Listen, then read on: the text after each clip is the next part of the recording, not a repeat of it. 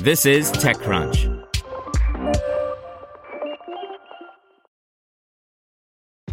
This episode is brought to you by ShipStation.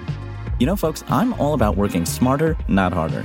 Running a successful e-commerce business can be really convoluted, and honestly, you have enough going on, so I want to introduce you guys to ShipStation. I love using ShipStation because it makes it so much easier to automate all my shipping tasks, and I can manage all my orders in one simple dashboard. Work less and ship more with ShipStation, the innovative tool that helps turn your shipping challenges into opportunities for growth. Go to ShipStation.com and use code TechNews to sign up for your free 60-day trial. That's ShipStation.com, code TechNews.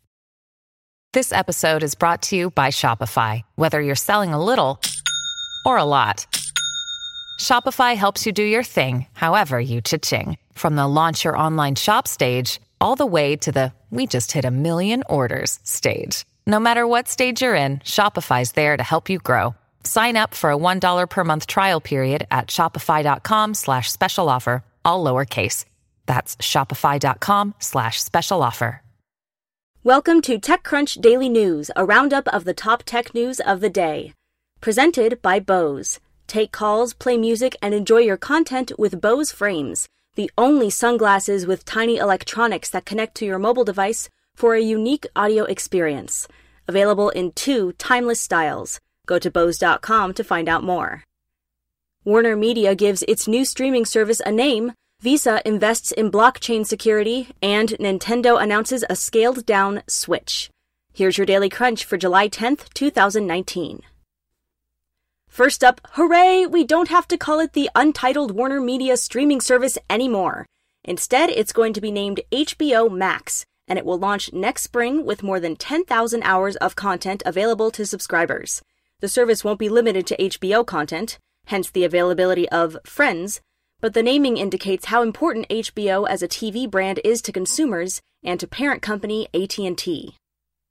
In startups, Visa is funding $40 million for no-password crypto vault Anchorage. Visa and Andreessen Horowitz are betting even bigger on cryptocurrency, funding a big round for fellow Facebook Libra Association member Anchorage's Omnimetric blockchain security system. In gaming news, Nintendo revealed a new Switch Lite version of its current generation console today, which attaches the controllers permanently, shrinks the hardware a bit, and adds a touch more battery life. It also takes away the Switch part of the equation, because you can only use it handheld instead of attached to a TV or as a unique tabletop gaming experience.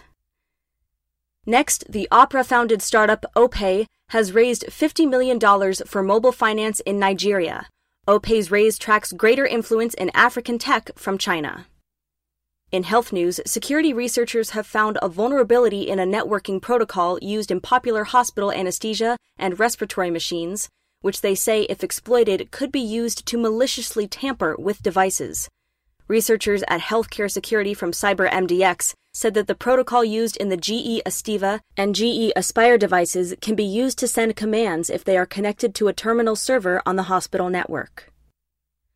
In social media news, Snapchat has announced new shows from Serena Williams, Arnold Schwarzenegger, and others. The shows will begin airing this month.